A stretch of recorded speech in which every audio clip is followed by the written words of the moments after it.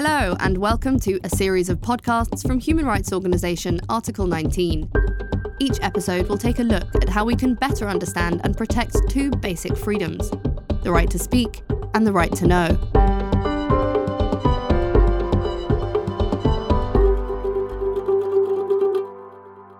In this episode, we take a look at the state of freedom of expression today and ask, how has expression fared during the coronavirus pandemic?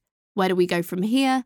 And how can we rebuild a status quo that's better than the one we had before? I'm Emily Hart, freelance journalist, researcher, and author of Article 19's Global Expression Report, known as the GXR. Today I'm going to be talking to activists and experts from all over the world, honing in on 3 countries which have had particularly complicated years for freedom of expression, and getting their perspectives on a year like no other. The global health crisis has radically changed so many things in our lives. Work, travel, the way we socialise. Governments around the world have taken wide-reaching action to face the health crisis. We might not have noticed it at first. It certainly wasn't headline news, but many of those policies had serious effects on our rights, particularly the rights to freedom of expression and information. Article 19's Global Expression Report analysed the new restrictions being placed on these vital freedoms under the umbrella of pandemic management. With a huge range of social sciences data and a brand new set of measures tracking pandemic management across 161 countries, we could see in stark relief the pandemic's effect on human rights. The overall score for freedom of expression is down yet again, and significant drops were seen in key elements like public participation in decision-making and protest. The conclusions were pretty bleak this year. The pandemic provided a new arsenal of tools for the management of expression and information which were enthusiastically taken up by an enormous number of governments worldwide. Attacks on journalists and online censorship intensified in many places, while public participation took a dive. Decisions were made with no consultation, oversight was undermined, power was centralised, and accountability was severely limited. We saw blanket bans on protests and new laws to limit new media, as well as suspension of the right to information. Essentially, the lights went out on information relating to government policy. 2/3 of all countries imposed restrictions on media in relation to the pandemic. It was by far the most common violation of democratic standards, and by the standards of 2020, that's really saying something. So it's a surprise to nobody that last year the global score also reached its lowest ebb since 2010.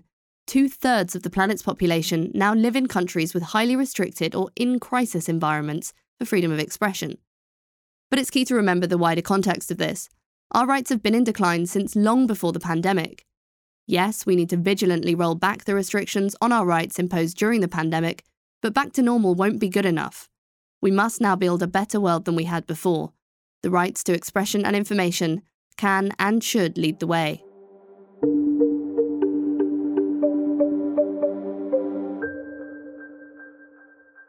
Parcela da imprensa brasileira também politizou o vírus. There's cause for concern in many countries. One of the biggest drops we've seen in measures of freedom of expression in the last decade is Brazil, where the political environment has shifted radically in the last decade amid one of the biggest drops in GXR score we've measured in recent years. It's a playbook that started with Donald Trump. Okay, so Bolsonaro tries to make what Donald Trump made in the US. So, for example, next year, we'll have a serious problem with his attempts against the election. He will try to attack the credibility of the election. Guilherme Amado is a political journalist and deputy director of the Brazilian Association of Investigative Journalism. The polarization of society and our incapacity of debating with those that disagree with us, it made for journalists and for everybody that works with communication in Brazil and even regular citizens in social media, for us, it's hard to deal with online harassment, to deal with hate speech, to deal with a sea of misinformation. Brazil has seen broad new restrictions in freedom of expression. Censorship of activists and political opponents has increased, and fake news has spiked, including fake news being spread by President Jair Bolsonaro himself.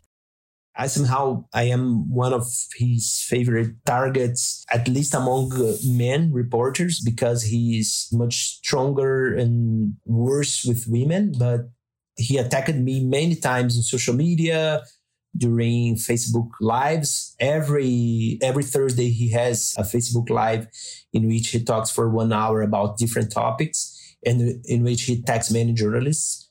And it's common to receive this kind of attack. The previous presidents of Brazil before Bolsonaro, we had problems. They were not 100% democratic. But for sure, Bolsonaro is incomparably worse. It's not that he doesn't like to be criticized. He hates journalists. It's different. He openly hates journalists. He hates the media. Even during the dictatorship, we didn't have president openly attacking journalists like Bolsonaro does. So, of course, the environment is not worse. The dictatorship journalists were killed because of their work. So it's different, of course. But the president attacking himself, a reporter, this is totally new. We are seeing the impact of that in our real lives. So I have been saying that in Brazil, I consider that we are one stage before what happened in Charlie Hebdo in France. I believe that he's inciting this kind of behavior. During the pandemic in Brazil, as well as facing a public crisis of fake news about coronavirus, the government themselves spread false information about case numbers, deaths, and vaccinations. In the pandemic, journalists around the world, we saw that we really are fundamental for people being alive, So our information that we provide, it's critical for people. And in democracies, our work, information that we provide, it's fundamental for them to vote and for them to know what's happening in a country that is commanded by an autocratic leader as Bolsonaro. The government tried to withhold numbers of people that had COVID. They tried to fake these numbers. But after the press pressuring and criticizing this kind of behavior, they gave up. In Brazil, we had to make our own score of victims because the Department of Health, they simply started to make the score following different criteria that were not scientific criteria. So the press had the responsibility of being the most trustworthy source of information in terms of numbers of victims, numbers of people that had COVID, and recently also numbers of people that got the vaccine. And this is a big backlash in Brazil because we were, before Bolsonaro, we were more and more advanced in terms of public information. On top of all of this, elections are around the corner, and many journalists are concerned about electoral legitimacy in the country's restricted, chaotic, and misleading information ecosystem. They're also worried about their own safety and security. We have two main risks. The first is the intimidation against the press, and maybe any journalists will be afraid of making journalism, of going to the streets to report. So I think that the fear is a risk for self-censorship, and this is exactly what Bolsonaro wants. And the second risk is violence, physical violence, online hate speech, going to hate crimes in the streets. So we will have a very violent environment for journalists in Brazil. We will be attacked not only in social media, but also in the streets. I hope that we will not have episodes with firearms, but I think that we will have, because his supporters, they are pro firearms, they have arms. Bolsonaro incites the use of arms. So I'm afraid that journalists maybe will have case of murders or at least very strong physical attacks against journalists that are covering the elections. So in many, many situations, he will attack the legitimacy of the election. He will attack journalists. He will attack civil society. He will attack the freedom of expression in general. And we need the international community denouncing that. We need other governments speaking publicly against him. And it doesn't mean to be against Bolsonaro. It's about being pro-democracy. It's about being pro-freedom of expression, Otherwise, if this kind of behavior wins, today is in Brazil and tomorrow maybe is in one of their countries.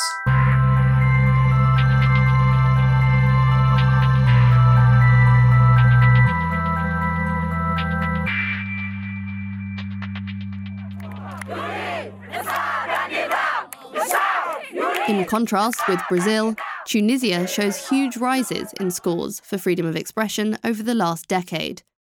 In fact, 2010's Arab Spring uprisings saw spikes in scores for many countries involved, but most of those scores then saw vast drops in the following years. Tunisia seemed to be the exception, maintaining its gains and keeping its ranking as a less restricted country.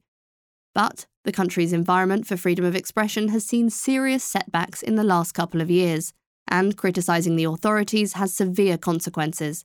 Tunisia saw renewed political crisis amid spiking coronavirus figures and mounting repression.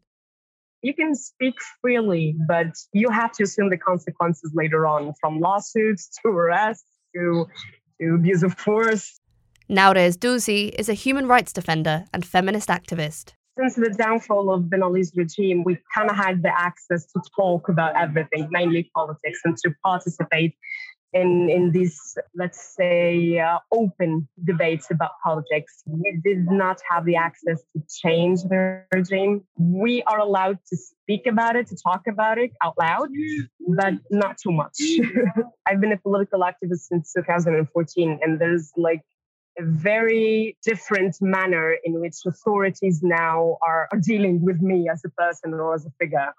I mean, in 2014, whenever I speak about something or go outside and manifest against something, I'll get arrested immediately. So for now, I don't get arrested, but I can probably get, a lawsuit perhaps or something like that. Nowadays says ordinary citizens are routinely arrested for exercising their free speech, and some topics are off limits entirely.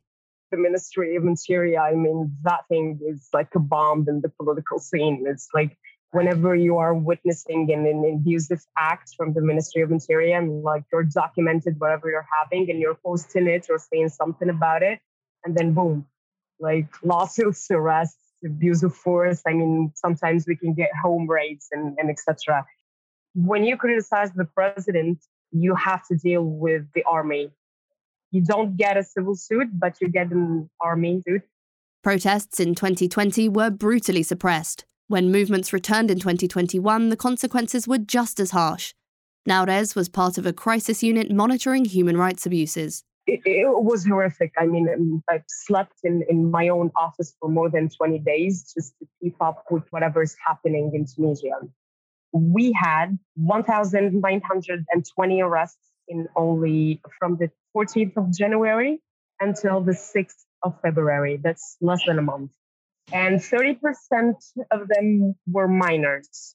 So they were under the age of 18. It does not only limit the freedom of expression, but also the right to protest, which is a constitutional right, the right to criticize, which is a constitutional right, and the right to ask for a decent life, which is not only a constitutional right, but it was the main slogan of the revolution back in 2011. And I personally have documented and witnessed a lot of brutality. And allow me to tell you that even minors who were sharing some videos that actually documents or films a human rights violations were arrested. You will find every possible lawsuit you can ever imagine, from the military courts to the civil courts to it was catastrophic. While the pandemic did factor into the state response to protest movements, Tunisia was already living under an emergency law that suspends the rights and freedoms of its citizens on the grounds of national security. Since 2013, we're still living under the emergency state. yeah, there are some laws and some rights that are suspended. When you're criticizing the work of the Ministry of Interior, they used the Terrorism Act. It was a bill that actually passed in 2016, I guess, in which you're now exposing police officers, making them a target to terrorist groups, which was ridiculous at the time. Healthcare for citizens, they do forget about that, but somehow they're reminded that they have to retain security. These brutal attacks on protesters continue in Tunisia, and the combination of pandemic and political crisis has made for an extremely tough environment for freedom of expression. Amid a wave of fake news and confusing information, many citizens have become more wary of the media. Somehow the authority have enjoyed this quiet way of not having people demonstrating. People were afraid to come out of the houses. Everyone was looking on their shoulders because death was basically everywhere. And for having people who do not question what the government is doing, for the simple fact because nobody knows what's happening. So yes, it has a long-term effect, but when it comes to freedom of speech, we've had a maniac reaction because it's now the people whom are asking for the restrictions on the media to be done. Saying that, see, this is what you gain from the freedom of expression. Now you're having doctors showing up on a national TV whom are not actually doctors. It's going to be a right that we have to proclaim again, unfortunately. I'm not seeing like this cool, the light in the end of tunnel. No, it's going to escalate, unfortunately. We don't have a military history like the Egyptian, and we don't have oil to be somehow the fish under the sea for Turkey and the US and other countries who might get thirsty for our oil. But it was not a successful democratic transition. It cost us more than 2 political assassinations. It caused us a lot of young people going to jail just for expressing. And we were destroyed economically, and corruption and impunity is everywhere. Our experience was marketed as the only success of the Arab Spring, in which was not. We need new figures to lead. We need activist figures to lead.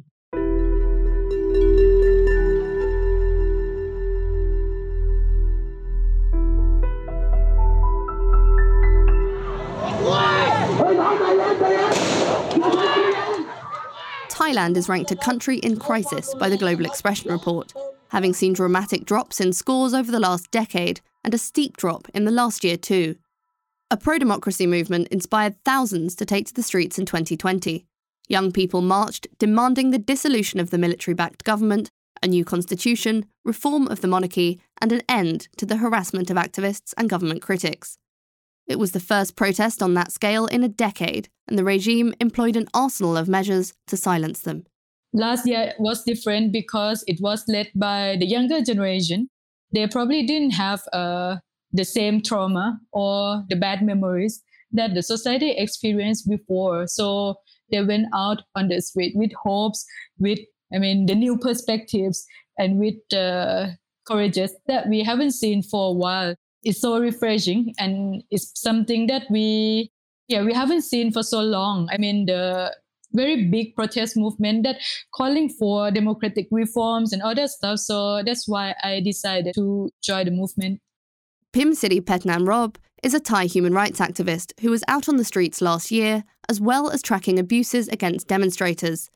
Though the protests started out with hope and energy, the authorities soon began to crack down. At the beginning, it was pretty, cheerful. Like you can see a lot of banners with some humors. You can see a lot of subcultures like the drag culture, cosplay, or you can see some stuff that they borrow from Japanese anime, that kind of stuff, a lot of pop cultures. So it was pretty cheerful at the beginning before it got more and more intense. The first use of force to disperse the protest started on 16 October. So after that, the mood has changed up until today. The crowd control police started using the water cannon, mixing with a kind of tear gas chemical. So when you were hit with that water, It was pretty tough. Like you couldn't really breathe properly. It's pretty painful. These protests continued into 2021, morphing into protests about the pandemic management, about the economic effects of lockdown, and COVID-19 mismanagement. As the protests evolved, so did the government response to them. This year got super violent by the government, for example. I mean, the use of rubber bullets are common. The use of tear gas in the residential area is pretty common. Some protesters were arrested and beaten up by the police on the spot. I mean, some of them were denied access to lawyers. Some of them were also tortured. I mean, inside the police station, allegedly. When it comes to working class kids, they feel like, yeah, I mean, even if you're not part of the protest, you're going to get bullied by the police. Right now, it's very much unpredictable. You might got hit by rubber bullets. You might got choked by the tear gas. There's a case of the guy. He joined the protest for maybe 2 or 3 times, and then he was hit by tear gas canister on his eye. So he lost at least 70% of his sight, basically. So things like this happen. And there are 2 cases of young boys. One is 14 years old and one is 15 years old who were shot by the live bullet. One was safe already, but another one just died a few weeks ago. The Thai authorities wielded a broad spectrum of tools against protesters, trying to silence them using measures from states of emergency to health measures, and even the revival of an old defamation law, lèse majesté, a law against insulting the royal family. Maybe the government had the feelings that they could not really stop these young people with the water cannons, with the tear gas, because they would still come out on the street anyway. So they have to pull the iron fist, one of the harshest defamation law in the world, which is the lèse majesté. Because, I mean, this law, it can actually cost you 3 to 15 years in jail. One of protest leaders, Parit Chiwarak, he's 22 years old. He's fourth-year student from Thammasat University. He's being held pre-trial for 2 months now. And he's the one who actually has lèse majesté charges, actually. Like 20 lèse majesté charges on him. 20? 20. Right now it's 21 already. Yeah, so wow. In total, it actually could cost him 215 years in jail. The numbers on the streets have been much smaller this year, but legal cases against critical speech are still rising, now mainly focused online. Even so, there's still hope in unity, says Pimsiri. We really have to give it to young people these days. They don't stop, and they're not going to stop. I mean, that's my feeling. It was pretty spectacular, saying like 100,000 people gathered, I mean, in one place last year. But I would say it's still not enough to change this country. We need more people in the future. We have to work harder to reach out to different groups in the society, and then we can come back stronger and bigger. So we just hope that the next generation wouldn't have to do what we are doing right now. So we just hope that we can actually pave the better future for them.